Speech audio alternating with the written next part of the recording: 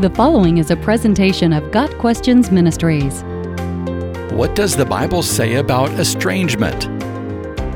Estrangement is an alienation of affection.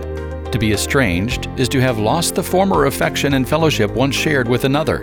Warring spouses become estranged when they cannot work out their differences. Rebellious children become estranged from their parents when they refuse to be guided or disciplined. When Adam and Eve sinned, they became estranged from God. People have been estranged from Him ever since, and God has been pursuing reconciliation. Estrangement from God and His call for reconciliation are the major themes of the Bible. Because God is holy and perfect, He cannot tolerate our sin, and our rebellion against His commands creates estrangement from Him.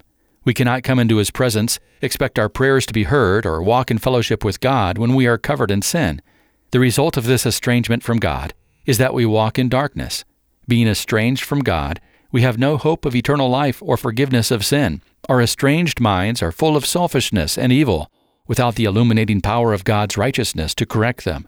Jesus gave an example of estrangement and reconciliation in His story of the prodigal son in Luke chapter 15. The son, full of his own importance, demanded his inheritance from his father and then squandered it in wild living.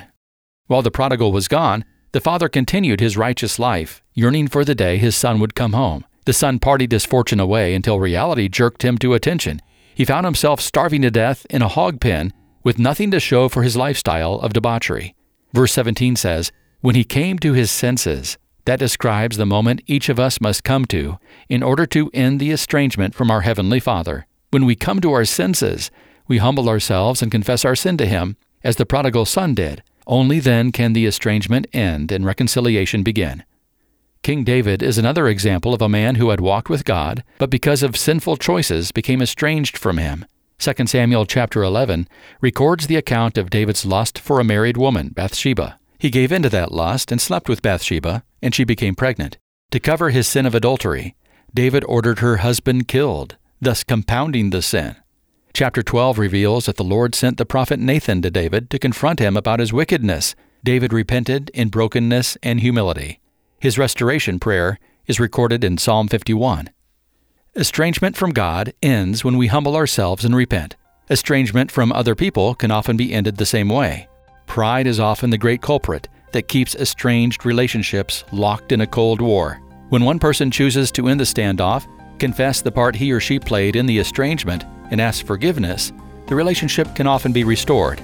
God promises to forgive and restore anyone who comes to Him in the name of His Son, Jesus.